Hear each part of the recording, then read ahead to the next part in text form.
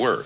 The United States government would never have, if our president had not, and as far as I know, that's the way it'll always be. Is that clear? What about the report? How can you say we aren't spending millions on spraying when the International Wheat Board has reported, and I quote, extensive contamination in the grain fields of southern Argentina?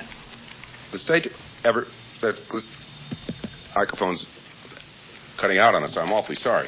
However, it's an unstate, so I must go.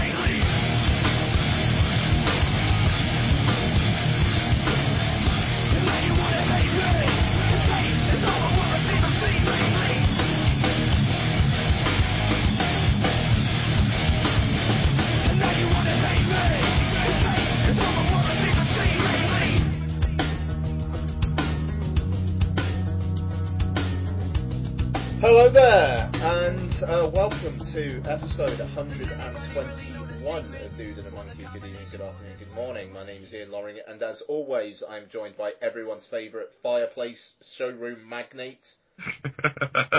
Mark Foster, hello guys.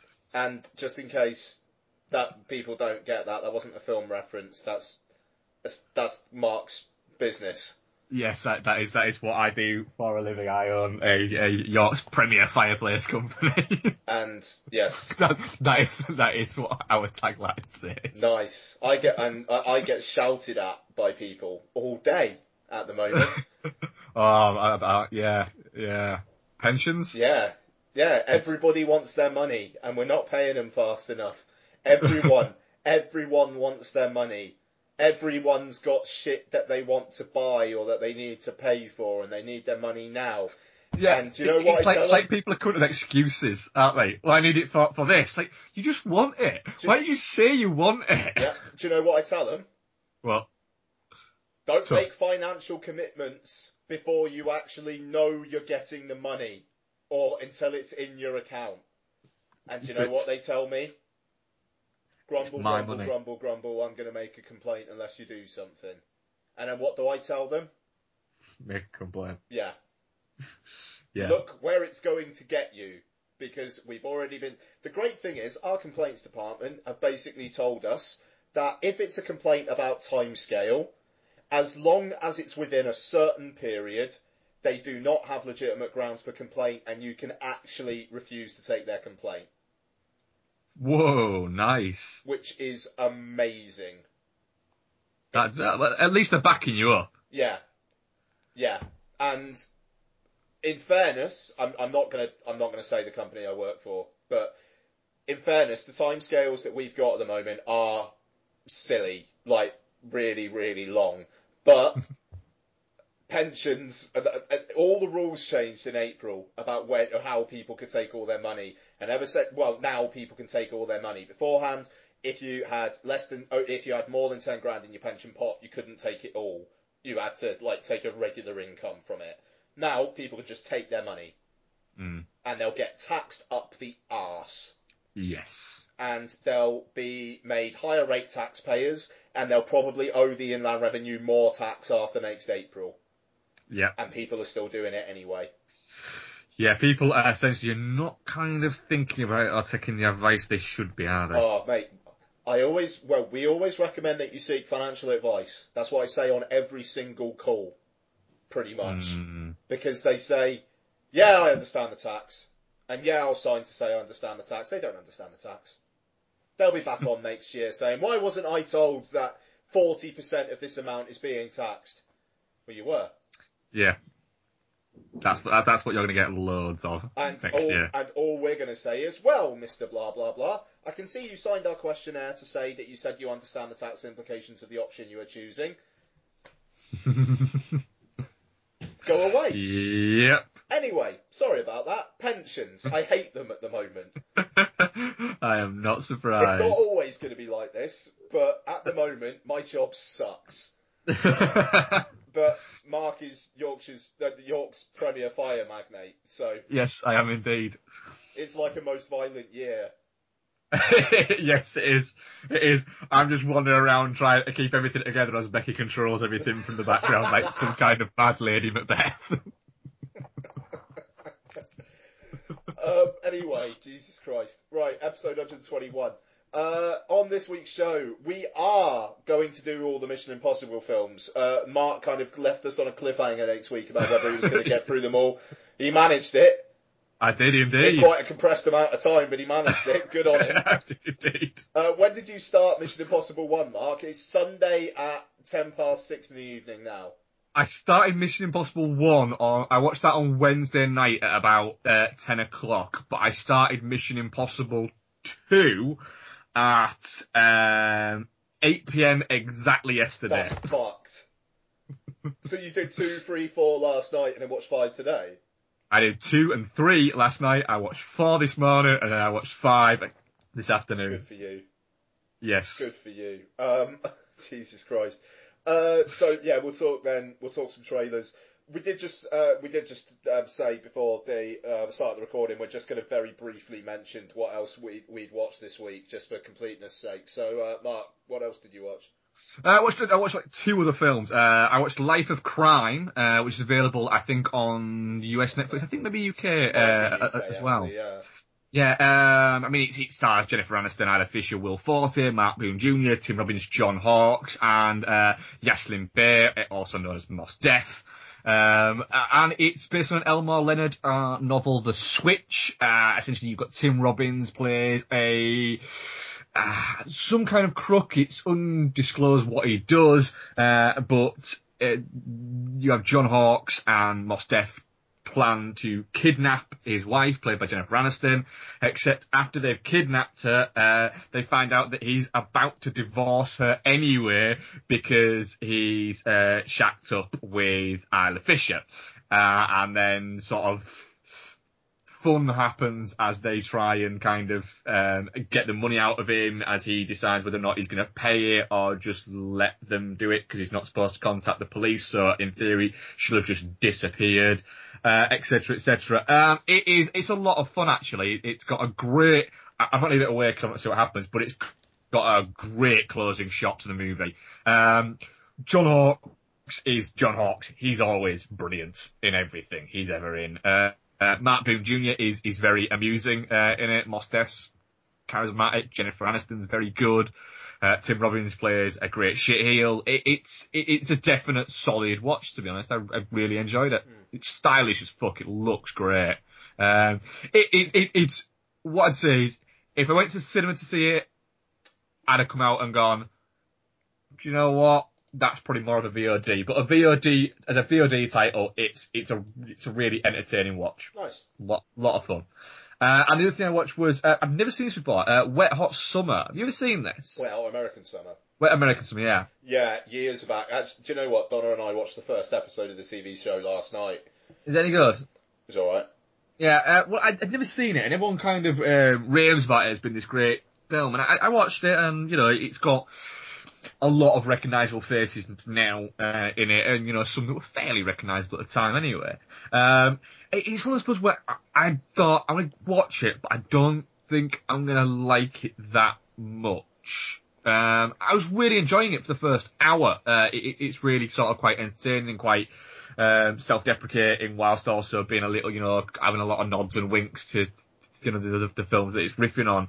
And then it does, for the last sort of half an hour, 20 minutes, just fucking go off a cliff and just ends up going, alright, so you were being amusing and kind of funny, and now you've just been fucking stupid, and it's boring.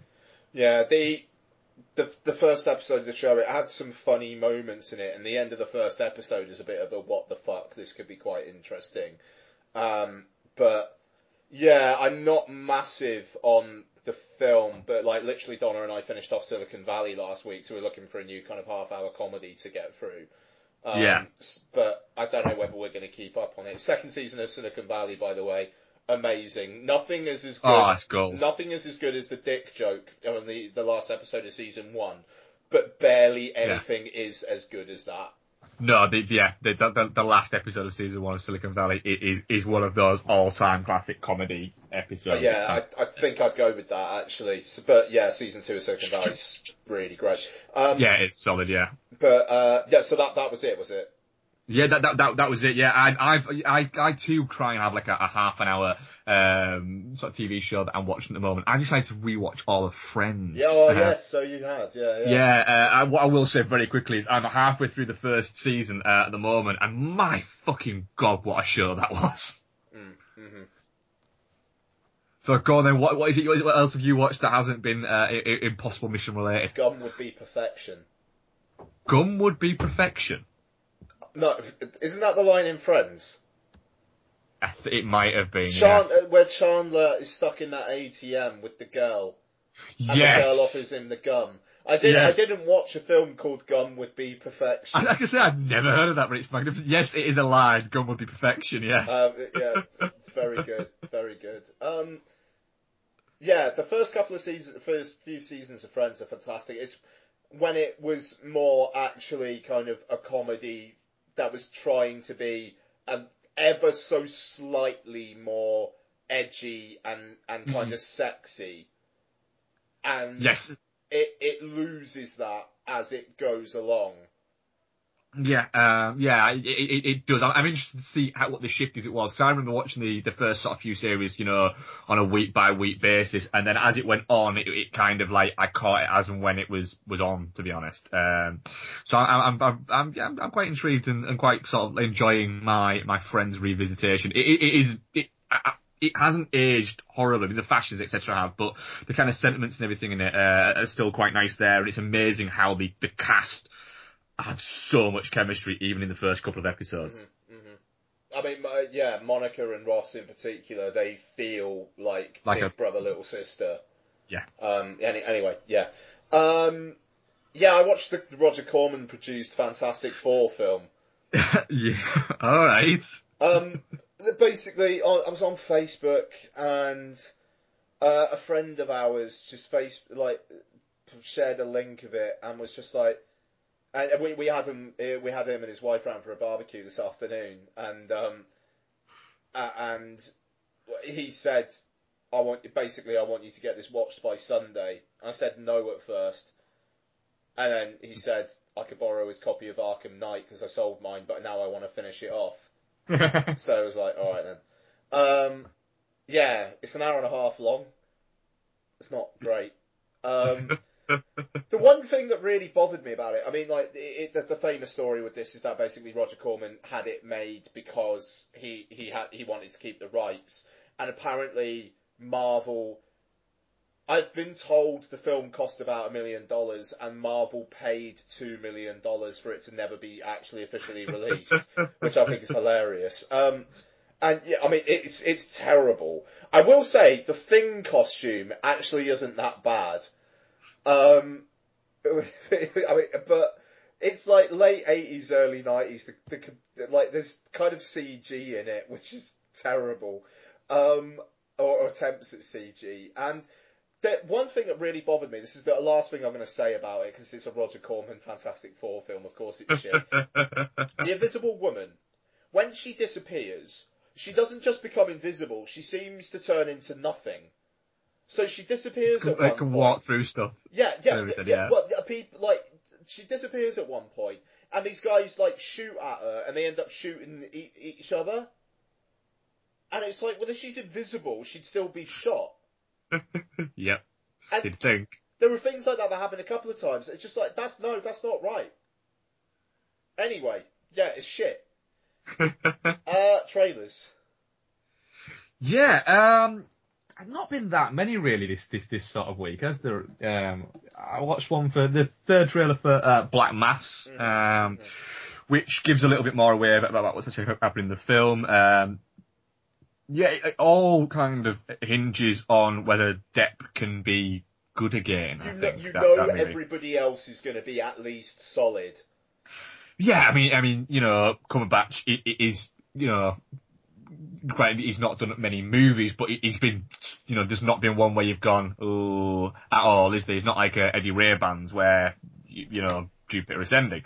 And, you know, Joel Edgerton's usually... Eddie Redmayne! Yeah, that's so bad. I just won an Oscar! And now I'm in this Wachowski Brothers film. You know what? If I just, no matter what happens, that's always going to be there. He must just look at that and go, why did I do it? Just why did I pick that voice? Whenever anyone says Eddie Redmayne, I'm not going to think Stephen Hawking. I'm going to think, I'd like to order a pizza. Yeah, exactly. Yeah, it's just that is the most going to be the most least remembered Oscar best actor winner of all time. Everyone's already forgotten that he won it. I think that's bang on. It is. It just nobody. It's because let's be honest, the Theory of Everything was all right. Wasn't a great film. Don't get me wrong. It's a very solid performance. But, I mean, come on. It wasn't the best performance of last year. Yeah. I mean, don't get me wrong. It was, I think it was quite a slow year, essentially, for best actor things there. But, yeah, that was bad. So yeah, Black Mass could be great. All hinges on Depp. Spotlight. The Matt Ruffalo, Michael Keaton take on the Catholic Church and a bunch of lawyers. Have you seen anything about this? I know what it is. I haven't seen a trailer. Please tell me Liev Schreiber plays a naughty priest. He doesn't, no. No. Which, it would have been good. Billy Crudup plays a... naughty priest. No, he plays a naughty lawyer, which, when you look at Billy Crudup, you go, oh, he does look like a bastard. Mm-hmm. So yeah, that it looks. Unless he's got a tash and a beard and long hair. Yeah. Well, even then, he was still a bit of a bastard. Yeah, he was a bit of a bastard, but you know, he had. I don't know. Like Jason Lee's more of a bastard in almost. Oh yeah, Jason Lee's more of a bastard in that. Yes. God, I want to watch that film again. Yeah, so yeah, it looks quite good. But it depends how worthy it tries to be. One of those. Which is very much the same as the next one, you know, the 33, the Chilean mining disaster movie. Oh, yes, okay. I haven't seen this trailer either. Again, the thing about that trailer is, and this is sound really, really fucking obvious, it looks like a movie of that Chilean mining disaster that happened 5 years ago. I know what you mean. It's just like, oh, right, yeah, there's the film of that. Yeah, but it's a weird cast. Yeah. It's like, I told you about Dennis in it. Lou Diamond Phillips is one of the top blind people. What the shit? Lou Diamond Phillips is on the top of a poster in 2015. Yep. Gabriel Byrne. That's a fucking stream. Yeah, it's a. Do you know what? It'll be emotional. It'll be all like that. But I have a feeling it'll go a little bit like 127 hours, where essentially, like the last 10 minutes of that movie, where it just starts going, look how emotional this is. I tell you what, right? If a film about that, because Alien Disaster was quite a big deal. Oh yeah, that's what it's about. If the film of that has Lou Diamond Phillips as one of the top line actors, that screenplay has got to be hammered shit. Yes. Yeah. Absolutely. Because let's face it, if that screenplay was any good, right, and it was being made fucking really properly, then where it says Antonio Banderas and Lou Diamond Phillips, it would say George Clooney and Brad Pitt. Yeah. End of. And then, literally the entire cast of Ocean's 11, but down a mine. Antonio Banderas, like, he is essentially a kind of a video actor now. Yes, Rodrigo Santoro, like, kind of the same. I suppose, like, he could just turn up in anything. Juliette Binoche, fair enough, but in US films, she doesn't really do all that. I could imagine her working on set for a few days on this. Yeah. Like, just on the end of a phone crying. Yeah, in between, like, either that or she met one of the Chilean miners that was there, and just he told her a nice story and she went, I have to make this movie. Yeah. I have to work with Lou Diamond Phillips. Well, who fucking wouldn't? That's amazing that Lou Diamond Phillips is actually on the top of that post. I've just seen that poster for the first time. That's hilarious. It is a little bit. It's not quite there, is it? Let's be honest. Lou Diamond Phillips. I'm actually now curious as to what the fuck Lou Diamond Phillips has done for the past 30 years. I believe he was in season 1 of 24. Was he? Well, I'm looking over what he's done. But so was Dennis Hopper. That's crazy that Dennis Hopper was the big bad in season 1 of 24. Yeah, it was, wasn't he? I recognise literally none of the things that he's been in. Cougar Town. He played himself in Cougar Town. He was in Cher Part 2. Which I reckon was the last time he was in a movie that was released in an actual cinema. Yeah. Fucking hell. Yeah, he burned brightly very early, didn't he, and then disappeared. Fucking hell. Yeah, Young Guns was a long time ago. He got bambered right off the face of the earth. Yeah, and then the other one was The Night Before, the new Seth Rogen and that other chap. JGL. Yes, and also they brought Anthony Mackie along for the ride this time. Essentially, have you seen the trailer of this? Red Band? Yeah, I'm usually behind on what these guys do, because usually they're quite amusing. With this one, it looks a little bit, I don't know. I'm looking forward to it. There was stuff in there that made me laugh. I will say, I am getting sick of Seth Rogen doing drugs and then... Yeah. Like that, he seems to do that. If he's in an R-rated comedy, he does that in every single one. It is a little bit like, we do get it, Seth, you like drugs. Yeah, Fair there's enough. nothing wrong with that. But, there comes a point. Fucking hell, is Seth Rogen only 33? Really? Shit, Seth Rogen's only like fucking 6 months older than me. Yeah, that's not right. That's depressing. Well, no, I'd say that's quite heartening for you. Well, it is a little bit for me because I thought he must have been pushing 40. Yeah. And that's no offense, Seth. Yeah, we know you listen. Because you probably sit there with The Rock and listen. Because we all know it's his favourite show.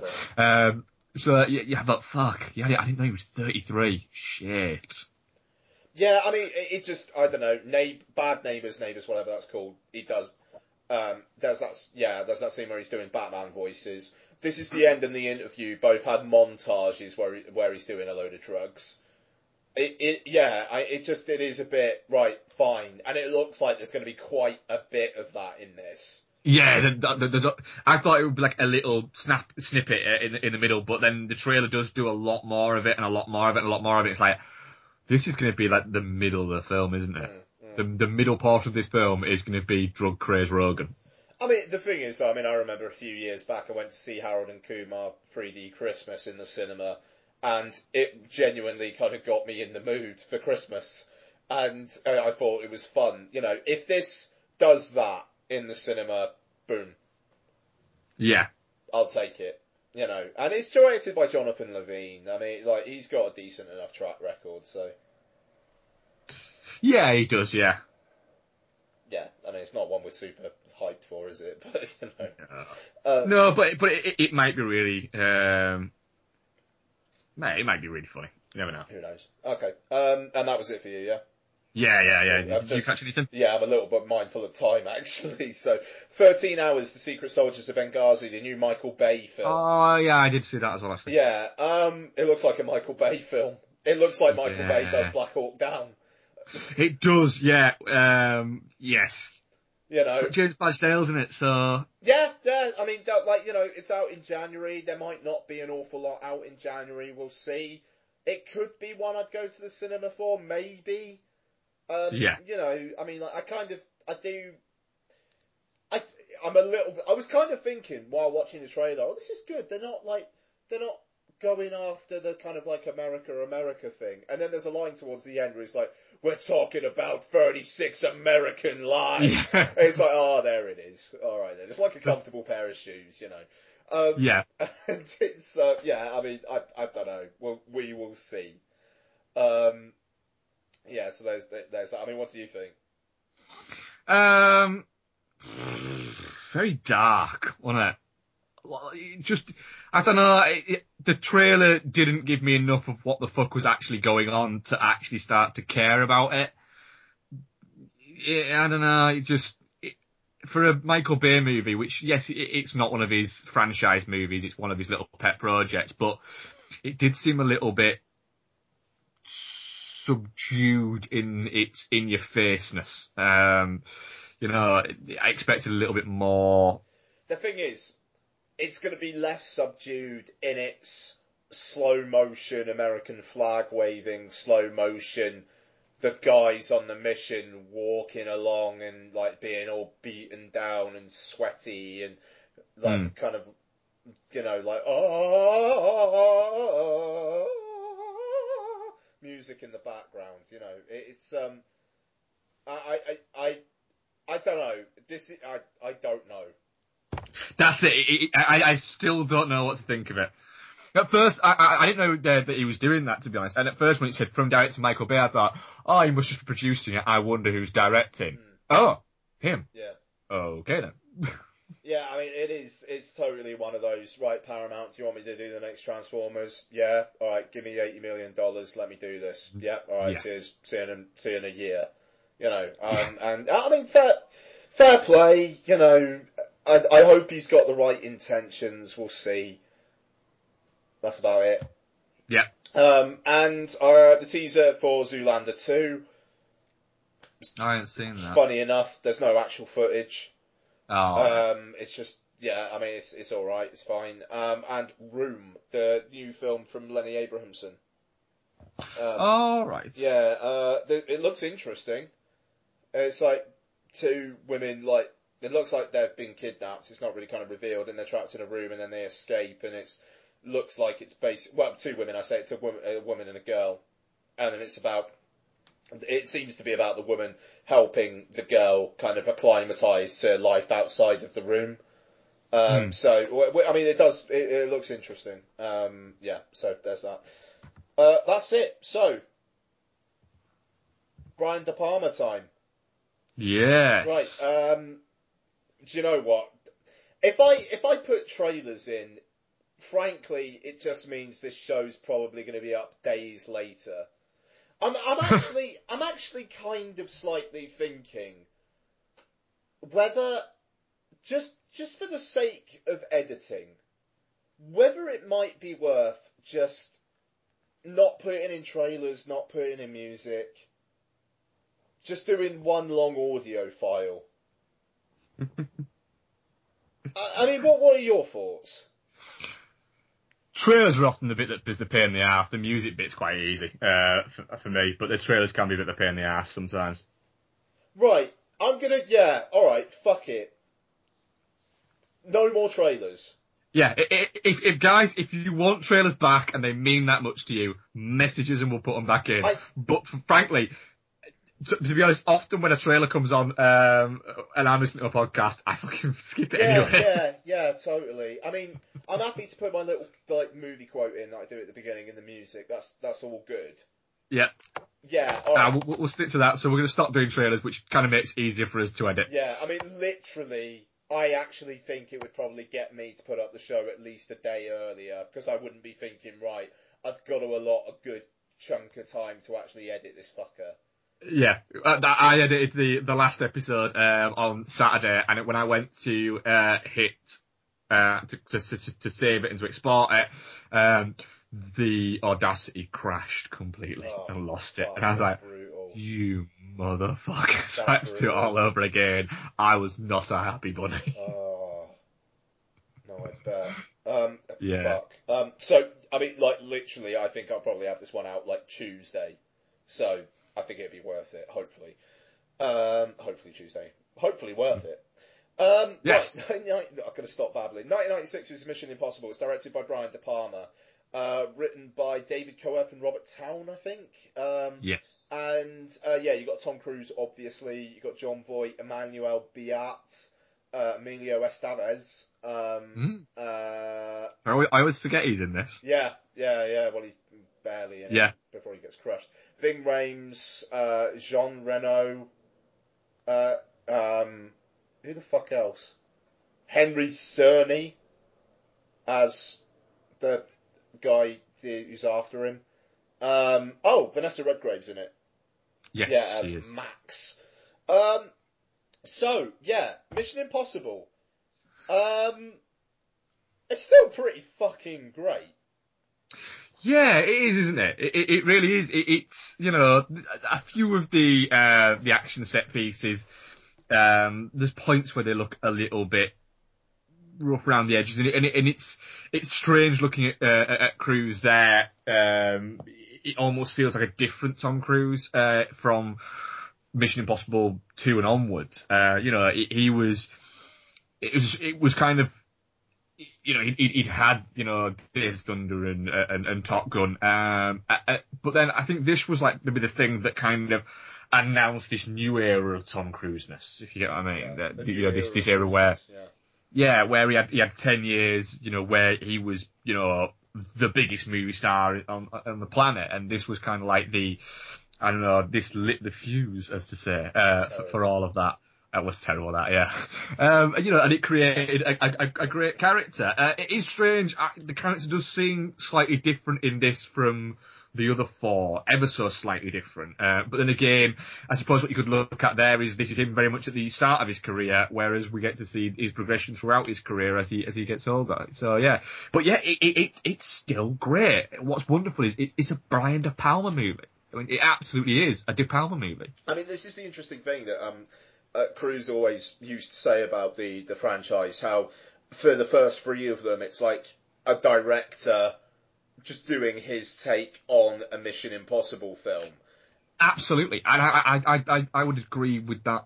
I think for all of them, to be honest. Yeah, I mean, that's interesting. We'll get to that then. I mean, with this, I mean, you've got a lot of stuff involving like multiple screens. Yeah. And a lot of kind of subterfuge and people not actually saying what they mean. And there's the one sequence towards the end where John Voight sat down with him at the train station, and he's explaining, like, he's doing his fake explanation, but what you're seeing is actually Tom Cruise figuring out actually what did happen while Voight's like basically lying.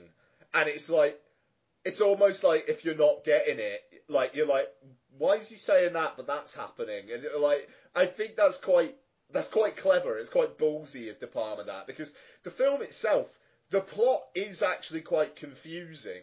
And actually, not just because there's loads of stuff. You know, I like we'll get to a Mission Impossible 2, but there's a lot of stuff in Mission Impossible 2. Whereas here, it's quite, like, once you actually plot it out, it is a fairly easy through line. But there's stuff that throws you through it. And I really enjoy that. And the climax as well, which I think not many of the other films really do. It's a mix of the quieter stuff with the more bombastic stuff. Yeah. And I really, really like the third act of this one, which I can't say for every single one of these films. It's none more De Palma. And you saying about Cruise as well, like the start of his career, it is the only one where it actually feels like he's just another part of the team. Yeah. If Emilio Estevez survived the initial act, his character would have gone on to do all this stuff, you know, or Kristen Scott Thomas, you know. And it's weird that Kristen Scott Thomas is in this as well, like literally for 15 minutes and then she's gone. It's almost like they were casting recognisable people at the time who you'd almost expect to be revealed to not be dead. Yeah, which does seem like that's what they did, and, you know, like you say, casting Emilio Estevez in that role now, you could expect him to last 5 minutes, but this was, you know, mid-90s Emilio Estevez, you know, he was still a very recognisable face at this point, and like you say, also when Kristen Scott Thomas, you know, disappears for that, it did seem like they did get sort of recognisable faces because people didn't think that they disappear so quickly, which is clever in the way that the film does it. It works really, really well. Yeah. No, that opening 15-20 minutes or so in particular, I just think is fantastic. I mean, the pre-opening titles bit it's kind of just there for the one face, like, mask reveal. Yeah. Even though I do like how that kind of sets up an aspect of, like, anybody could be anybody. Even though it is slightly undercut by the fact that in this first one, it's a lot of Tom Cruise in makeup. Like that bit where it cuts to the senator on screen and on television. And it's like, well, yeah, that's Tom Cruise. Like, what?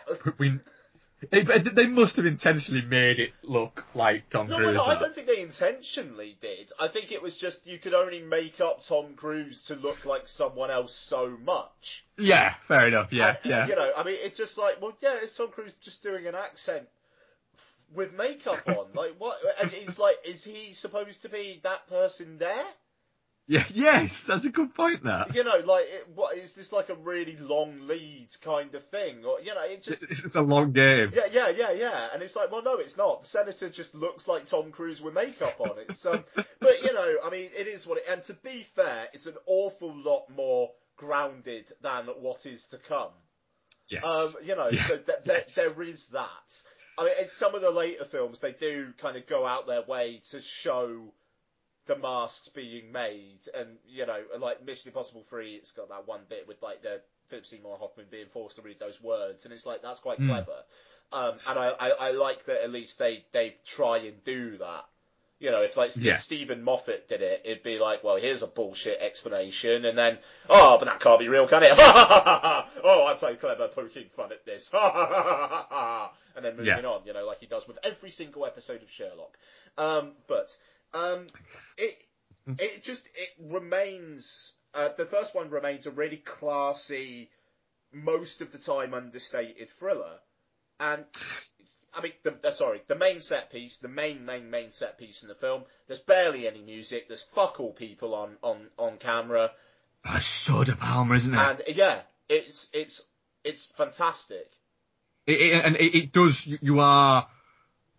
it does catch your breath, you know, still now, and I've seen Mission Impossible, you know, 4 or 5 times, but it's great to watch a movie where you know that this is, and I think the Mission Impossible movies do tend to do this quite well, actually, is that this story is this story.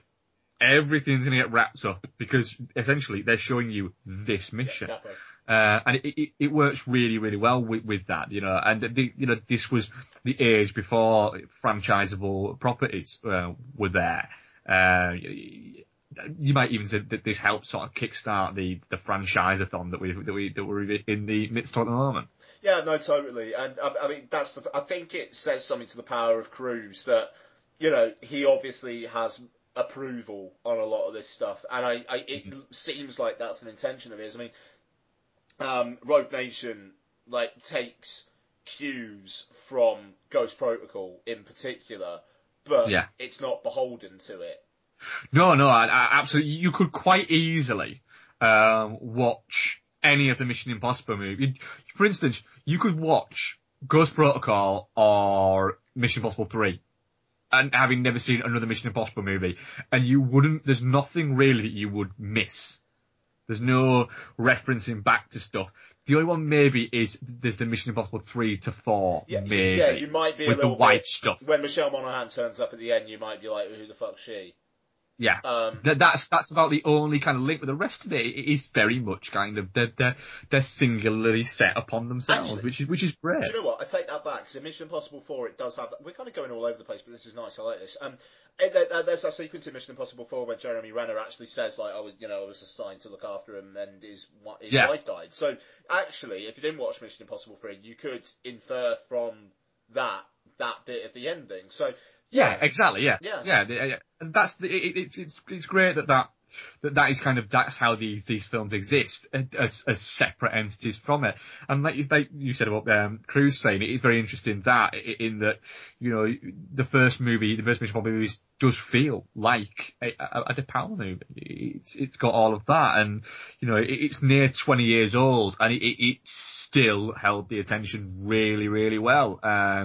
It's a properly good sort of action spy movie. Yeah, absolutely. And it was interesting as well. I mean, I remember it being quite controversial at the time, actually. The way that Jon Voight, obviously in the TV series, his character is kind of like the big good guy in it, and they just completely set fire to that here. And I mean, it's pretty ballsy as well. Yeah, absolutely. It's saying, look, this isn't the TV series. These are going to be the movies. They're going to be different. Straight away, we're going to fucking throw this at you. Absolutely. And I love that the Frenchman turns out to be a bad guy because he's French. Yeah. That's fantastic. And I mean, Vanessa Redgrave's really interesting casting as well. I mean, she's not on screen much, but I like the way that she doesn't seem particularly villainous, and she's very, very courteous, and she's got that kind of subtle kind of threat to her. I like Philip Seymour Hoffman in the third one, but he's very just all the time menacing. Yeah, he's just, I'm going to kill you and I won't think twice about it. I'm going to kill you, I'm going to rape your dog, and I'm going to rape your dog in front of your corpse, and then I'm going to wank off your dog, and then your dog's going to jizz on your corpse. Yeah, and then I'm going to kill your dog by sticking its head up your ass and making it suffocate. Yeah. And then I'm going to piss on you. And then I'm going to fuck your dog. Yeah. Because you can, that's just a weekend, that, it probably was a weekend for Philip Seymour Hoffman. Probably was, yes. But, sorry, that was probably pushing it. We were both thinking it. We were both thinking it. You just got there first. He did have the look of a dog fucker. I'm sure that's not how he died. No. Maybe his people were just like, we're gonna need drugs. All these dogs out of here. Yeah, we need all these dogs out of here. We've got to fake this drug overdose. Yeah. Yeah, because it's gonna be yes. I mean, it's believable for him. He had he used to have a problem. We can sell it like this, and it's less embarrassing than he fucked dogs until he died. Dog fuck Morley. Yes. Yeah. How many listeners do you think we've lost? A few, yeah. How liable is this? Well, no. I mean, we're not. We're hypothesizing. We're hypothesizing. So this isn't the David Cameron's threesome all over again. No. Let's not even go there. That was a lost bit of history. Yes. Yeah, so, how do we get on to Philip Seymour? Oh, yeah, Vanessa Redgrave. Vanessa Redgrave hasn't fucked any dogs. No. I hope she doesn't sue us for libel for saying she hasn't fucked any dogs. I fucking hope I'll she have doesn't. you know, I'm a noted dog fucker. But do you know what? Fuck it, I hope she does. Fair enough. I will happily go to that libel case. Yeah, alright, that's the question. Would you happily, like, pay Vanessa Redgrave, like, say, 50 grand in a libel suit where she contends that she does actually fuck dogs, just so you could have it out there revealed that Vanessa Redgrave fucks dogs? I'd be tempted, yeah. Yeah, alright, I wouldn't. I'd be tempted because I bet you we'd get on This Morning for that, or whatever This Morning is nowadays. I think it's this morning. I mean, they go, how do you know? We go, oh, we just know. We just knew. We saw it. I don't know. We just randomly came A across friend it. of ours went on This Morning once. I was on This Morning, in the, mid-90s. Really? Doing karate. Were you really? I Were you really really? was, yes. Honestly, I was twice. Is that on YouTube? I don't know, 2 days running. Once in the Corn Exchange in Leeds, and then the second day, at the Royal Armouries in Leeds. This Morning Karate. Yeah. I was doing actually on, at the Corn Exchange one there, the first one, I was doing the splits talking to a woman. ITV. Come on, I've got to filter this a bit. No. Weirdly, I type in This Morning Karate ITV. Yeah. The third result is Sexy Ed Miliband on ITV's This Morning. Of course. Jesus Christ. Anyway. That was one of my most powerful tangents. I know, yeah. It kind of seems like we might be done with the first Mission Impossible. I think we might do, yeah, because there may be more to talk about with the next one. Oh man, you can tell I've had a few beers today, can't you? Jesus Christ. Definitely not shit. Oh, definitely not really, shit. Really Definitely fucking solid. Really solid. Yeah. And nobody fucks any dogs. Nobody mentioned on this podcast do we actually think of fuck dogs. Ving Rhames might have. He did have that kind of thing with the dog fighting and everything like that. Mission Impossible 2. What year was this then? 2000. 2000, yeah. Look at that poster. Directed by John Woo. I mean, the poster... It really is directed by John Woo, isn't it? I mean, the poster tells you everything you need to know. Yes. Tom Cruise with a scar on his face. I don't remember him getting a scar on his face, but... It gets cut at the end of this film. Oh, fair enough. With fire in the background, and in the fire there's like a silhouette of a dove. Oh, fuck, there is! Oh, yes. Do you know what? You summed this movie up perfectly on WhatsApp to me. Oh, thank you. Yeah, it is, isn't it? This is Tom Cruise having a midlife crisis on screen. It absolutely is. Right, because, yes, he does all his action, his own stunts, Rogue Nation's being sold on, this is all real, and all that stuff. This one, he's doing a lot of his own work, I'm sure, but it seems like he's really, really concentrating on being made to look cool. Yes! Everything is centred around Tom Cruise looking cool in this film. Yeah. But then again, he fucking really does look fucking cool. I mean, a lot in this movie. He does. But, there is stuff about that bothers me. Literally, I think I said this on WhatsApp as well. There is not one moment in this film where during the action sequences, where he ever looks concerned.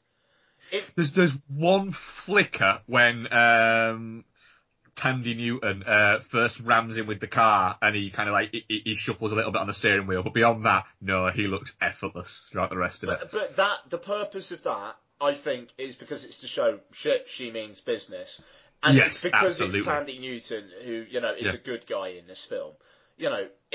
If Dougray Scott did that, he wouldn't do that. He'd just be like, oh no, absolutely not. So fair enough then. But the rest of the time, literally, he's just like, yeah, I'm doing this. Yeah, look, I fucking look cool, don't I? I'm on a fucking motorbike. There's explosions behind me. I'm just looking straight on. Yeah.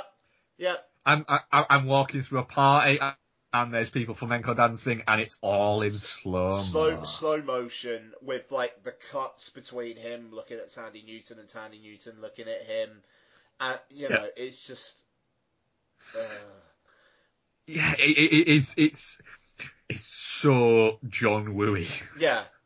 No, it is. And the thing is, like, the action is, it's pretty solid in all fairness. You know, I didn't hate this as much as I remember not liking it.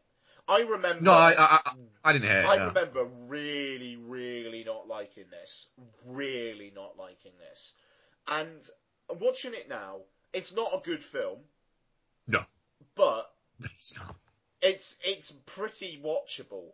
The thing is, the first 40 minutes or so is basically him being given a mission and then him tracking down Tandy Newton and them kind of falling for each other, and that stuff is absolute bobbins.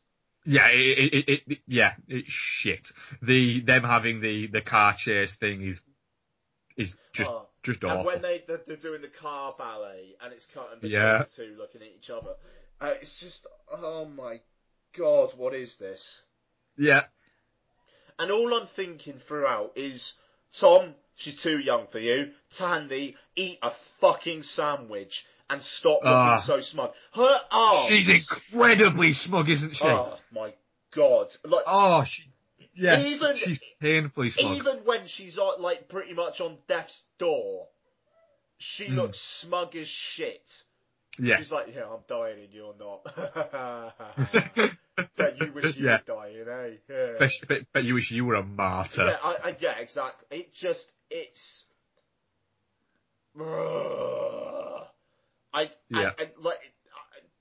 The thing is, my impression of Tandy Newton has been completely coloured by this film. Like, whenever I see Tandy Newton in anything else, and if I want to get bitchy, she hasn't been in an awful lot else. To be honest, whenever I see her in anything, she always comes across as being quite smug. She's not very good. She doesn't have a lot of chemistry with Tom Cruise. I mean, it doesn't help that this is kind of a necessity in films that people have to fall in love quite quickly on screen. They literally fall in love with each other in about 5 minutes here. Yes, it's so quick. Yeah, I mean it's embarrassing. And it just no. And the thing is, I mean, some of the other stuff around it is actually all right. Dougray Scott, I actually think, is a pretty good bad guy. He's not menacing as such, but he means what he's fucking doing. Yeah, he plays bastard quite well. Yeah. I don't like the way that Robert Town has essentially just gone through and gone, what do British people say? And instead of like finding out what insults British people would use, he's just gone, they say this, don't they, and this and this. And it's just, it doesn't work a lot of the time. No, even though I like that. And it's the same for the Tandy Newton character as well. Yeah, no, oh god. How many times does she say bloke in this film? Yes. Yeah. And it's, to be honest, never used the word bloke in my life other than that when I've just said it then. Yeah. I've never heard anyone use the word bloke in actual reality. Yeah, no, exactly. No. And, I mean, oh fuck. That bit where Dougray Scott is, he's kind of torturing his right-hand man. Mm. And, like the whole thing is about, yeah, you're right. She's obviously, not with us, but I'm gagging for it. And it's like, what? You just like cut off your right-hand man's finger, or like top of his finger, for saying something you know. Yeah. And like, so why? It's because you're a bit horny. It's like, alright, we both know I'm horny. We both know I just want to do Tandy Newton, and she's obviously against us, but I'm going to do her anyway. Why does he have to cut off the top of his finger? Just to be a bastard. It's either that, or they wrote themselves into a corner later on with the film where it's just like, well, how's Dougray Scott going to know that that's not actually his henchman, it's Tom Cruise? Oh, he needs to have some sort of distinguishing mark. Oh, I know, the bandage on his finger. Yeah. It's almost like they wrote themselves into a corner, so they just shoved that scene in, because it doesn't make any sense. It's just like, wow, you're a real dick to your mate. I think that could be it, is the fact that he is just a prick, which kind of does make you wonder, how did he get past any of the psychological profiling to become... You go. Yeah, alright. What is it? Because he's clearly insane. How long has he been a rogue agent for? Because Anthony Hopkins doesn't seem to know anything about the fact that he's involved, does he? No, he doesn't seem to know. Like, Tom Cruise has to find that out. So it's like... Oh, no, do you know what? No, he does, because the reason why he wants Tandy Newton involved is because then she can get to Dougray Scott. Just like Tom Cruise says, I thought you wanted her for her thieving skills. It's like, well, no, for her other skills. And yeah, I mean, Anthony Hopkins, by the way, what's he doing here? Collecting money, it would seem. I do remember, jumping straight forward, there'd been a big kind of hoo-ha over the fact that he's in this for not a long time. I think he ended up being uncredited, but he got something like 2 million quid for it, or something stupid like that. And also, I will say, I'm very bothered by the line, this isn't Mission Difficult, Mr. Hunt, this is Mission Impossible. Right, no. The situation you're in now is not Mission Impossible. You're part of the Impossible Mission Force. Yeah. When do you ever say this is part of Mission Impossible? You don't. You do that because it's a line for the trailer. But it doesn't make any sense in your film. Stop it, Hopkins. Yes. I absolutely agree. That bothers me as well. But yeah, I don't know. The action is all right. There's some gunfire and stuff which isn't great, but I quite like how epic the end is. Like that's a long fight scene. It keeps going. Really long fight scene. But also like the motorcycling as well, and it just the motorcycling scene's great. Yeah. But I mean. Just the fact that they basically chuck motorcycles at each other and then the motorcycles blow up. Why not? I mean, by that time, I'm kind of like, yeah, alright. Okay, yeah. Why not? That's fine. That's it. There's a point in this movie where you've got to go, do you know what? Yeah, do it. I mean, it's like with the mask unveiling and... Oh, that gets a little bit silly. I've got to say, right, I think I might have mentioned this on WhatsApp as well, but there is a scene where Tom Cruise is impersonating the Russian scientist. And then the very, very next scene, Dougray Scott is impersonating Tom Cruise. And it's just like... And both have mask reveals. Yeah, and both of them end the scenes with them taking the masks off. It's just like... Wow. Write yourself into a corner. Oh, just have that person do that in the mask. Why not? I mean, it's kind of embarrassing. It does get embarrassing in this one. It really does. I don't know. And I mean, Brendan Gleeson turns up. Fine. Whatever. It's not particularly interesting. It's quite. Yeah. I mean, it is a bit long as well. I mean, it's just cut out the Tandy Newton shit. Just have an action film. It is the most wayward of the movies, certainly. It's the odd one out. Yeah. The rest of them, Cruise feels more consistent. The team kind of feels a bit more consistent. I mean, Ving Rhames, an Australian man, may as well not be there. Yeah. It is just so you go, it's not the guy from the first one. Yeah, no, exactly. And I mean, it's interesting with the rest of the films, the team is way more of an aspect. You know, there's more of a team.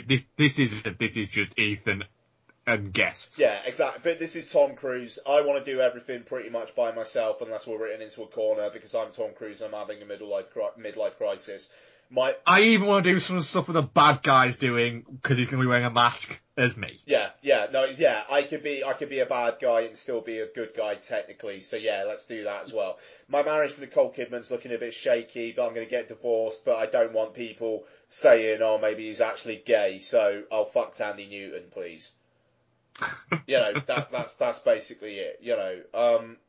So I'm touching cloth. I'm touching cloth because it's definitely not shit. It's definitely not shit. It's not shit because I actually enjoyed it to an extent, so it can't be shit. Yeah, I enjoy how silly it gets, and I do enjoy the last 20 minutes or so.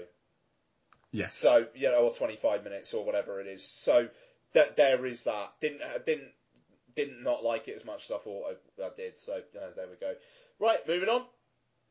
Yep. 2006's Mission Impossible 3, directed by J.J. Abrams, starring Cruise, the aforementioned Philip Seymour Hoffman, Jonathan Rhys-Meyers, Maggie Q. Ving Rhames in this one? No, totally he is. Sorry. Of course he is. Who else? Kerry Russell. Oh, Lawrence Fishburne, Billy Crudup, Michelle Monaghan. Yes. And Mark, start us off.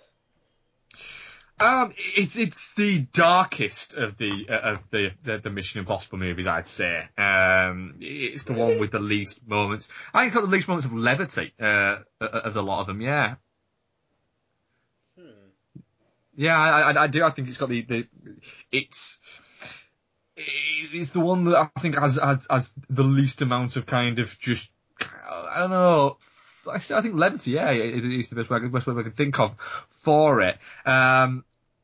It's interesting the fact that they've taken him down a route of giving him he's got a wife and he's kind of trying to move away from the life and everything like that, and they bring him back in and, but he's still able to do everything. It's an interesting angle to go down. I think Philip Seymour Hoffman plays a very good bad guy. I think Cruise is also very good in it. The action set pieces are great. I love the fact that we get an action set piece that happens off screen as well, which is very interesting because you expect to see most of the things. Yeah. I like the fact that they're chasing an invisible thing. Nobody knows what it is or what it does or what's happening with it.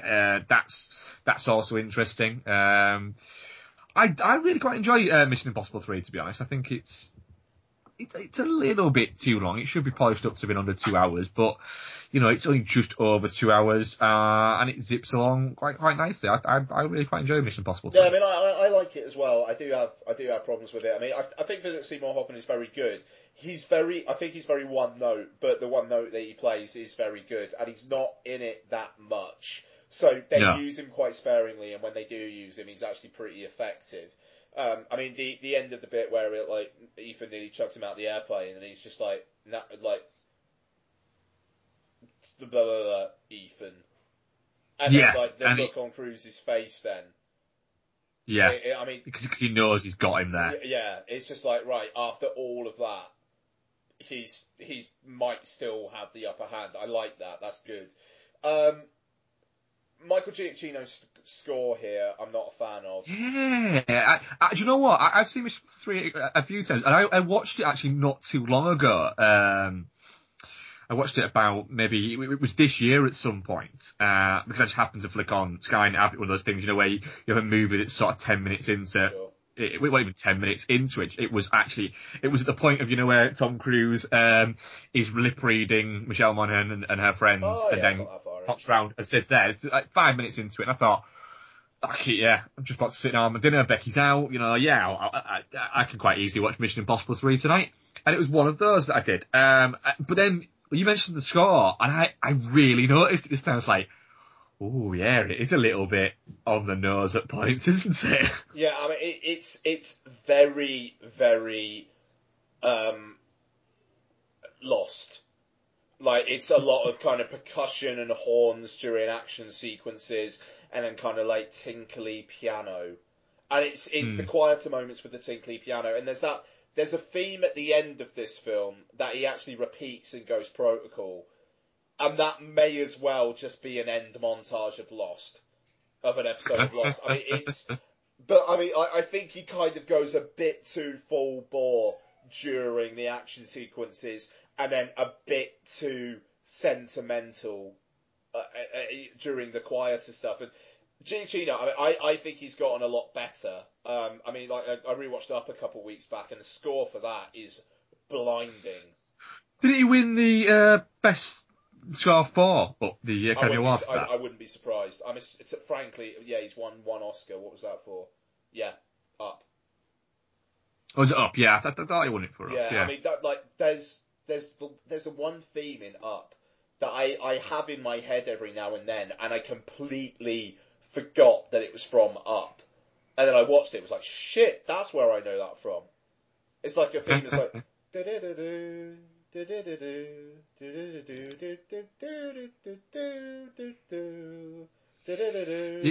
It's just like that. It pops up in my head every now and then. And I'd only seen Up once before.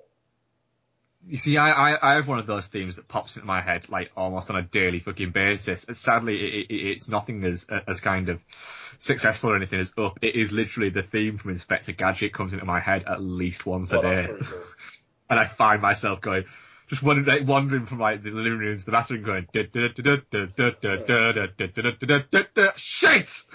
that again! It happens all the time. Nice. That and the Pina Colada song. Oh, yeah, good point. Yeah, that fucking drives me mad, but I will sing it 2-3 times a day. Usually at the cats. Just at the cats? Yeah, just at the cats. And I don't know the words, so I just make them up. Nice. Yeah. But yeah, I mean, I think it's a bit televisual in its look as well. The kind of the cinematography, it kind of... Was this his first film after Alias had been really successful, or already made something else? No, it was his first feature. Yeah, and was it? Yeah. Oh, you can see that it does feel quite accomplished in the way it's quite confident, I would say. Yeah, I don't know. But it's a Mission Impossible movie, I suppose. So it's got a kind of a built-in confidence, I suppose. Well, yeah, no, quite. I mean, I don't know. I mean, it was interesting because obviously it was around about the time with the couch jumping. Yeah. So it was around the time where people randomly turned against Tom Cruise. I still don't really. I think people were incredibly harsh on what doesn't seem like that bad a guy, really. Yeah, no, quite. I mean, and from knowing somebody who worked very briefly with Tom Cruise for like 2 weeks and didn't have a bad word to say about him, said he was one of the ridiculously nice people they'd ever met. I mean, and also, I mean, it's one of the ones that didn't make all that much money in the US specifically. It did 134 million, which for this is not that. This kind of film is not that great. I mean, the new one. Yeah. The new one's done about 56 million in its opening 3 days. Yeah. You know, so it did 395 million worldwide. Yes, which isn't, which when you work out that this is 10 years after the first one, and the first one did more than that. Yeah. We have an age of blockbuster now where, where that amount of money, 400 million could almost constitute as a failure for a box office movie. And when you look back in 1996, I think did it make just over 150 million, I think, the first one, which is insane in 1996 money. Yeah, no, exactly. And I don't know, when I say televisual, I just like the kind of the relationship and him having the backstory with like the girl being his like the first agent he approved and that kind of thing. That feels like television plotting to me.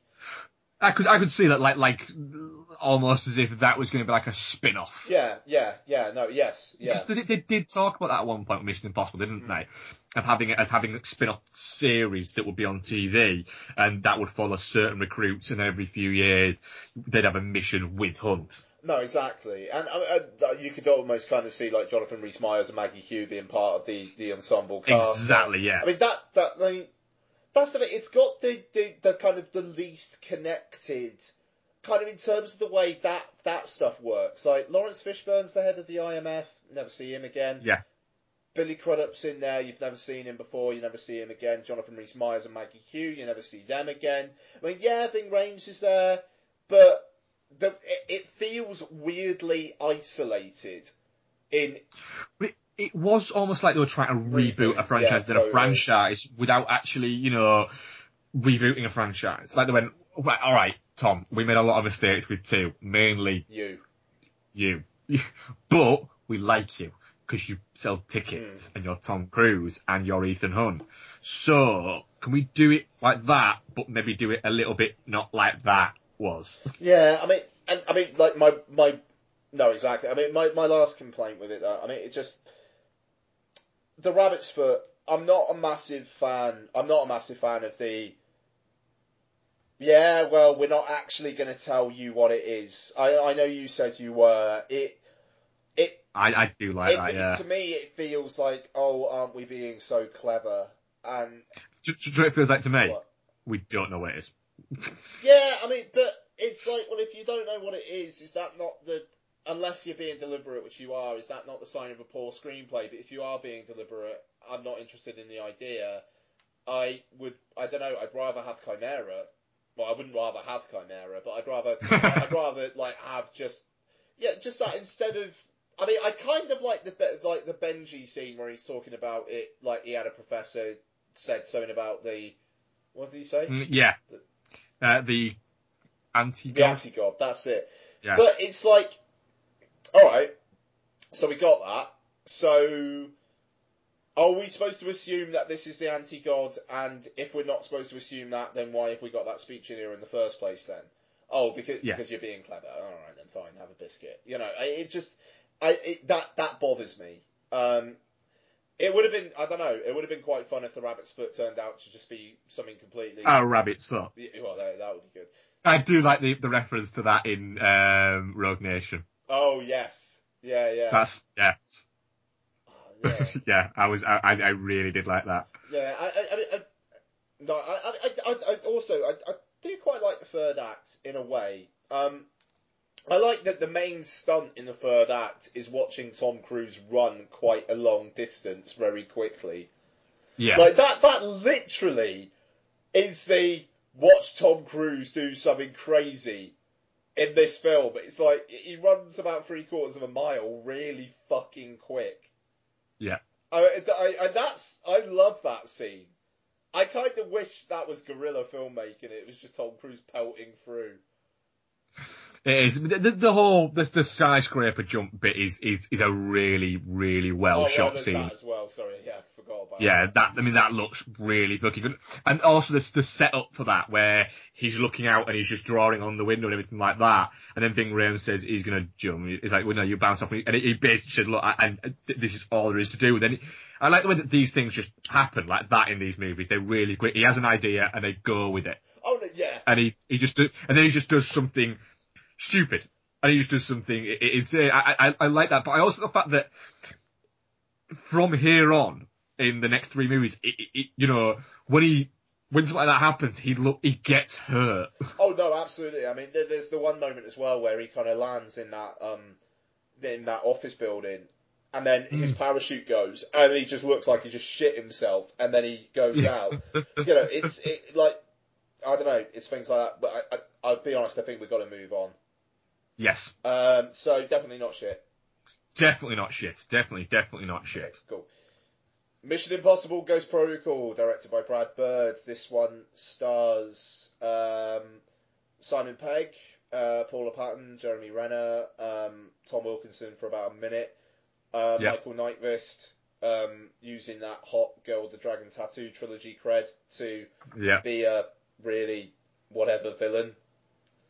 Worst villain of the lot by a fucking mile. Yeah, one note. Like, really, really badly one note. Yeah. Yeah. Go on. Also, as well, if we're going to get onto the real negatives, Paula Patton's fucking awful. Paula Patton's not great. Right. As well, honestly, when she runs, it looks like somebody's dressed a horse, like Paula Patton, thrown it onto an ice rink and gone, run. Nice. She, honestly, I've never seen it's like, like Brad Bird went, right, what you need to do now, Paula, is you need you to run from here to over there, and she's gone, what? We need you to run from here to over there. Do what? Run from here to there. What the fuck's run? Run, walk really fast. You know that thing that you do, that thing that you do whenever Robin Thicke gets horny? Thicke's around. Do yeah. that.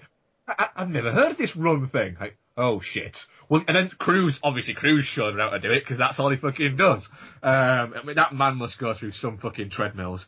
And then, she honestly, I had to start looking away whenever she ran. It was bugging me that much. Nice.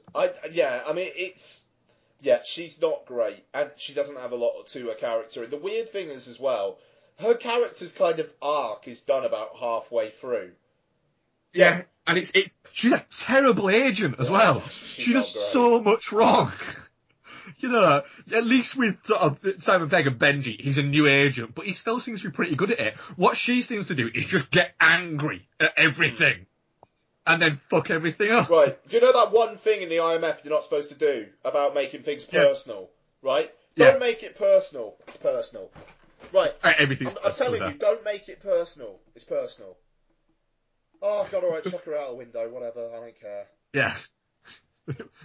I mean, she's not great. I mean, Jeremy Renner's pretty underplayed as well. I mean, it was weird that, around this time, there was an awful lot of, is Jeremy Renner going to take over the franchise? Is this going to be the last Tom Cruise one? And well, because there was a possibility that could happen. Yeah, but I mean, like, you look at this film, and it was like, when the fuck was that ever in consideration? I think it might have been in consideration when they cast him, and then literally when, oh no, we've managed to sort this out with Cruise now. Oh, we've still paid this guy money to be in the movie. Yeah, I mean, it's fascinating, because, like, Jeremy Renner, I mean, with the Nakes one as well, I mean, he gets less to do in the Nakes one than he does in this one. And he doesn't get an awful lot to do with this one. And he's a proper bona fide star now as well. Yeah. I mean, exactly. It's very, very odd. And I mean, this one, he kind of shows some action movie chops. He has a couple of fight scenes. He's got that bit where he's kind of suspended and Simon Pegg's helping him out. So, you get that stuff. And then, I don't know, it feels like his character's a bit of an afterthought, to be fair. And like, even though with the new one, I mean, obviously he's got like his scenes with Alec Baldwin. It kind of feels like, maybe he could be an admin guy. But it's like, well, is Jeremy Renner really happy being in his films being an admin guy? Yeah, it does feel a little bit like they didn't have enough time with him to rehearse action. Yeah, I don't know. It's an odd one. It's an odd one. But I mean, yeah, Simon Pegg's pretty good in it. I mean, as much as I don't like Simon Pegg the person, fair play to him. He is pretty funny in this, and he does add a great relief to it, I think. Yeah. I'm the same as you with Pegg. I can find him a little bit insufferable in real life. Not I know in real life or anything like that, but he can be a little bit like that. But in this, he's thoroughly entertaining. Yeah. No, absolutely. And I mean, the plot, I actually think, is one of the worst ones. Like, what they're doing and why they're doing it, it's very, very whatever. But it's the individual bits within the scenes that I think really work well. Like the early on when they're infiltrating the Kremlin and they got that screen. That's amazing. That feels like something just lifted out of the TV show as well. Something crazy like that. Yeah. No, yeah, exactly. Well, yeah, no, exactly. Sorry, I keep on saying no, exactly for some reason. I caught myself caught in a loop. And the building sequence. They do kind of like kind of come their load a little bit with that. It's just, right, how are you going to top that? We're not going to. Oh, all right then. It's still really unnerving. Yeah. Just like the kind of the long drop down, and again, it's Cruise looking freaked out, and that adds so much when a character in the film realizes how crazy this is. Yeah, yes, it is, because when they're saying, when he's sort of looking, going, and he notices, well, yeah, alright, obviously I've got to do it, but I really don't want to do it, I don't have a choice, do I? And then when he's halfway up and one of the gloves goes, and he just sort of looks at it, and throws it down, and he's like, there's another glove. There's a great moment where, when he falls, and he manages to stick himself back on, essentially. And then Renner says, like, 22 minutes to door knocking. And he's like, that kind of really isn't helping. He doesn't turn around and go, look, I want a one fucking glove. Will you guys just fucking give me a minute? He doesn't even mention the fact that he's only on one glove at all. It just kind of, it's something that happens. Yeah. And it's all these things work really well in the character of the, a situation happens, and all he does is he reacts to that situation. Because, well, this might work. Like when he can't, the rope isn't long enough, so he just goes, I know what I'll do, I'll run along here, swing, and then I'll jump. Yeah. And it doesn't work, essentially, because he misses. But he gets caught, and there's bits like that work really well with these films. Yeah, no, absolutely. And I mean, it's got a good team dynamic to it as well. It feels like they kind of all do have their part to play. I mean, it is a bit of a shame, after Paula Patton gets her, like, revenge, it's, alright, what's her part now? Oh, she's the hot one, yep, she can seduce the Indian playboy. And then that's basically... Oh my god, you've just reminded me. Sorry? You've just reminded me of the Indian playboy thing. That is fucking horrible, that sequence. It's not great, and the thing is... They've gone too creepy with him. He is like a cartoon character. It's too much. And I agree with that. It takes you out of it, and it feels like the third act of this film I'm not a massive fan of, and that is overextending things where you do not need it. And you couple that with the weirdly, like, they're just having a fight in a car plant kind of ending. Even though I do like the way that Michael Nyqvist is like, right, my mission's done. I can't. Bye. I'm not going to be able to kill Tom Cruise. All right, see you later. Just drop myself off this thing. Yeah. I quite like that. I think that's quite interesting. But I do like what Cruise does after that. All right, how am I going to get down there then? Again, it's that other bit of how do I do this, and it's worry about whether I'll survive after it. I mean, the thing is, with this film, they kind of have to do that because they don't have their gadgets and stuff. Like, I like the justification for him having to go up the building because it's like, look, I don't have any of my shit. If I had my normal shit, this would get done, but I don't. So, get up that fucking building, Tommy. Yeah. Yeah, absolutely. It works quite well, and it leads it to being a little bit more interesting rather than just computer. Yeah, no, exactly. I'm done. Yeah, no worries.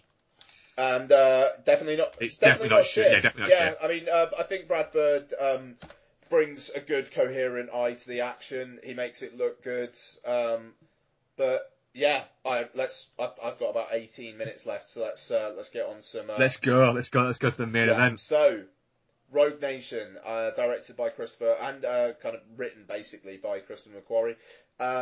Stars again Simon Pegg, Jeremy Renner, Alec Baldwin's in it this time. Sean Harris, Rebecca Ferguson, and Ving Rhames. I think they're kind of the main players. Yep. What did you think about Rogue Nation? I'm unsettling because I whisper. Yeah. I really liked it. I'm gonna go out on a limb now and say I think it might be the best of the series. Maybe. Yeah. I really liked it. It is made by the fact that the female performer in this, Rebecca Ferguson, is fantastic. She manages to do everything that a spy should. These are spy movies, so she manages to be hot as fuck, seems as fucking smart as you can get, and then kicks fucking ass whenever she needs to really, really well. She holds her own with everything. Cruise isn't isn't the impenetrable force that that he has been in the other ones. He's starting to get a little bit sort of rough around the edges. Peg's brilliant. Renner's not actually in it that much, let's be honest. The villain still, I don't think's fantastic, to be honest. But the whole story works really well. It's an age-old told fucking story in these type of spy movies. It's a legion of rogue spies have come together to do bad shit. You don't really know what bad shit. He just wants to be a bit of a twat. But the action's great. It moves along at a great pace. I think Christopher McQuarrie is a really fucking good director, and as well, he's a really good writer as well. So the script feels good. I really, really enjoyed it. Yeah, I'm the same. I think it kind of feels like Sean Harris. I kind of wonder whether they might have him back. Whether because he doesn't die, does he? No, he doesn't. He just gets put in he gets put in a display case. Yeah, exactly. So I wonder whether he might come back and the next one might be personal. Yeah, maybe you'd really hope not. Jeremy Renner gets killed off in the first 15 minutes, and then it's all, I thought Sean Harris was all right. I liked the fact that it's he doesn't look as psychotic as Sean Harris usually does, and I think there was a point to that. Yeah, he looked a little bit like Curly Watts, which American listeners you will not know what I'm talking about. But Curly Watts was a character from a TV show that's still running called Coronation Street. But he was a very popular character in that TV show in the early and mid 90s. But Sean Harris does look quite a lot like him. And that's not a compliment. Yeah, no, quite. His whispering's kind of I'm being evil because I'm whispering, and I would have liked him to have said I love rocks at some point. That would have been pretty good. Every time he says anything now, I just hear I love like rocks. I just, oh my god, I like rocks. So that, but yeah, my one complaint about the film, if I have a complaint. I wish they would have made Rebecca Ferguson's character's true intentions more, what's going on here then? It's very obvious early on that she is a good guy, and even though there might be some weird kind of things going on with her, she's ultimately going to be a good guy. You know it. And I really, really liked her. I thought she had a suaveness, she had an edginess, she obviously looked like she could kick some ass. She had personality. Yeah. Didn't have a lot of chemistry with Cruise, but... No, didn't have an awful lot of chemistry with Cruise, but to be honest, I'd watch an entire spin-off movie of her just kicking people's asses. Yeah, no, totally. That is what it is. I'll be honest, I think, for me, I just think Cruise is getting too old to have realistic chemistry with women that were that much younger than him. Yeah, how old is Rebecca Ferguson in comparison to Cruise? Cruise is what, 50, early 50s? I think, or something like that. 53, yeah. Rebecca Ferguson, early 30s. 31. Yeah, so literally, he could be a grandfather to her children. Yeah. So, I think that's a problem. I like the way that the two of them, I don't think they play up the sexual thing too much. The end of it, they're like, you could if you wanted to, but we're not. It's not the Tandy Newton thing. It's not like, I must have you. If you die, I will destroy the planet. Yes. And it's a bit more, I don't know, the Michelle Monaghan thing, it's like, he's already done the getting with a nice person, and, his character's kind of realised that that's not going to work, So, I like that kind of thing. It's kind of understated, but when they do have to get a bit sexy, like that bit where she's like, or you could come away with me, it's like, I'm not too sure where this is actually coming from. Anyway, yes, Rebecca Ferguson, she's good. Yes, she's great. Yeah, she's just so entertaining, such a complete kind of breath of fresh air into this movie after, Paula Patton being so horrendously bad. To get somebody in it who does everything that you want that type of character to do. She's the female Ethan Hunt. It kind of works really well. I like the fact that she saved his ass twice. Yeah, I mean, the whole fact that it is, like they say in the film, it is a lot of him on the back foot for bloody ages through this film. Like, I like the sense of, everything being against him in this. Yeah, and like he might be right, but his paranoia has really sent him down a fucking rabbit hole. Yeah. With it, and it's, yeah, it does feel a little bit like they're almost sort of saying, the fact that Alec Baldwin sort of says, the fact that a lot of what happened is down to luck. And then it comes out, at the end he proves, no, it's not down to luck. That's just how he operates. He operates on the very edge because he has to make these snap decisions. It's a really well put together movie, to be honest. It flows really nicely. It feels, like you said with the first one, but it felt classy. This one feels really quite classy and quite slick. It's a really entertaining movie. There's some great moments of sort of levity in it as well, where it kind of breaks. Simon Pegg does that very well, and then you've got the Tom Hollander as the Prime Minister, doped up, on some kind of tranquilizer, talking to Alec Baldwin, which is really good.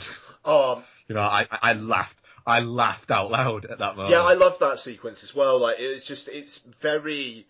very clever how that works. That they get them into that room and then just kind of give Tom Hollander the breadcrumb of Syndicate, and then kind of unravel it from there. I like that play, and the way that Alec Baldwin's character kind of gets set up, but then they're like, look, you've got an opportunity here,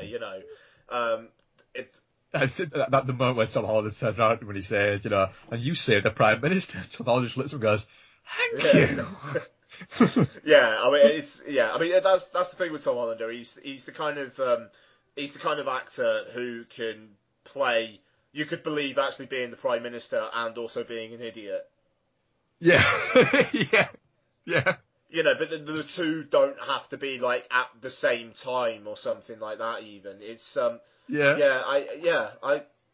he was good in this. I mean, that's the thing that, the third act, I know I've talked about third acts quite a lot, but the third act of this one I actually really enjoyed. I kind of liked how small it was, but there's a lot of stakes. The bit where they're sitting at the table and Simon Pegg's talking through that thing, and like Pegg looks palpably freaked out. Yeah. I really like that. And he's very good in this. Pegg is. I like that he's along for the ride. Yeah. I like that bit early on where he's just like, I'm a field agent, you wanted my help. I'm staying here. I am.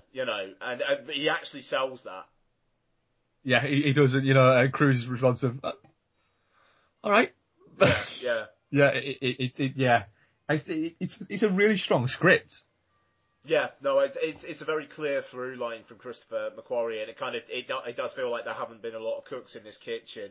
The classiness I think is right. Actually, like Ghost Protocol is very much a Hollywood blockbuster film. And Mission Impossible 3 is a kind of a slightly TV-ish Hollywood film. And the John Woo one is a very just kind of almost 90s feeling action film. Whereas this does feel like something classier. It feels like a quality level above, similar to what the De Palma one was. And this one, it has its cake and eats it. It gets the quieter moments. It gets the bigger moments. I really like that the plane bit was just a bit at the start. Yeah. They just kind of get the big crazy thing out the way. And then there's some other crazy shit in this as well. I mean, one of the things I was most impressed by is early on where he's tied to that pole and the way that he escapes it. Yeah. He jumps up. It's those type of It's actually like defying gravity. And that's just Cruise. It is. It's wonderful. And it is that is part of the character. Yeah. It's the character's reaction to it That's a good way of putting it. of kind of going, shit, she's a little bit outnumbered here. Not I've got to save that girl, it's she's outnumbered here. And it's, wait a minute. Oh. Fuck it. Yeah, and just giving it a go. And it looked fucking cool as well. Just the little moments, absolutely. But I mean, the little moments as well, like where Ving Rhames and Jeremy Renner are looking at the drawings, and Ving Rhames is like, he trusts her. And you can tell, just because, like, in the picture, there's kind of more shading and more detail. He's taken more time over that picture. And they don't say that. But it's inferred, for sure. It shows you, and you're left to kind of make up your mind on. I really like that. That's a great little moment. There's a fair of sort of few moments like that within this movie of just sort of subtlety and things like that. Like, for instance, the fact that when he goes into the record store in London and he strikes up kind of a conversation with the girl a little bit, and there's kind of not an creep, but there's kind of a flirtatious nature to it, which would, give you an idea that they're not strangers to this. They've had this type of interaction before, and then that makes her getting shot all the more fucking, irritating to him. Yeah, no, it's absolutely, man. I mean, it's a very, very classy, stylish, cool, but not in the look how cool I am. Yeah. Action film, and for me, I think it's only second behind Fury Road this summer. Yeah, I'd agree with that. Yeah, I'd absolutely agree with that. That it probably is just behind Fury Road as my film of the summer, and possibly up there as one of my films of the year. Really, I really, really enjoyed this film. That was great. Could probably be in my top 10 of the year so far. Yeah, for sure.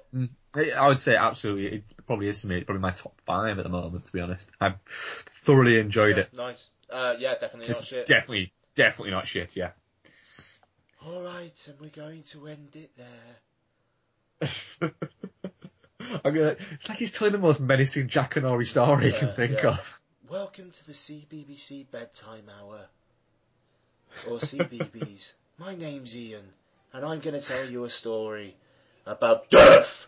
No. Today's story is The Girl with the Dragon. Yeah. No, absolutely. Yeah. Today's story is Sarlo. Or 120 Days of Sodom. Days of Sodom. So, next week. Are we doing Fantastic Four? Yes. Should be interesting, shouldn't it? It should. It should, because they've released a new trailer for it, have you noticed?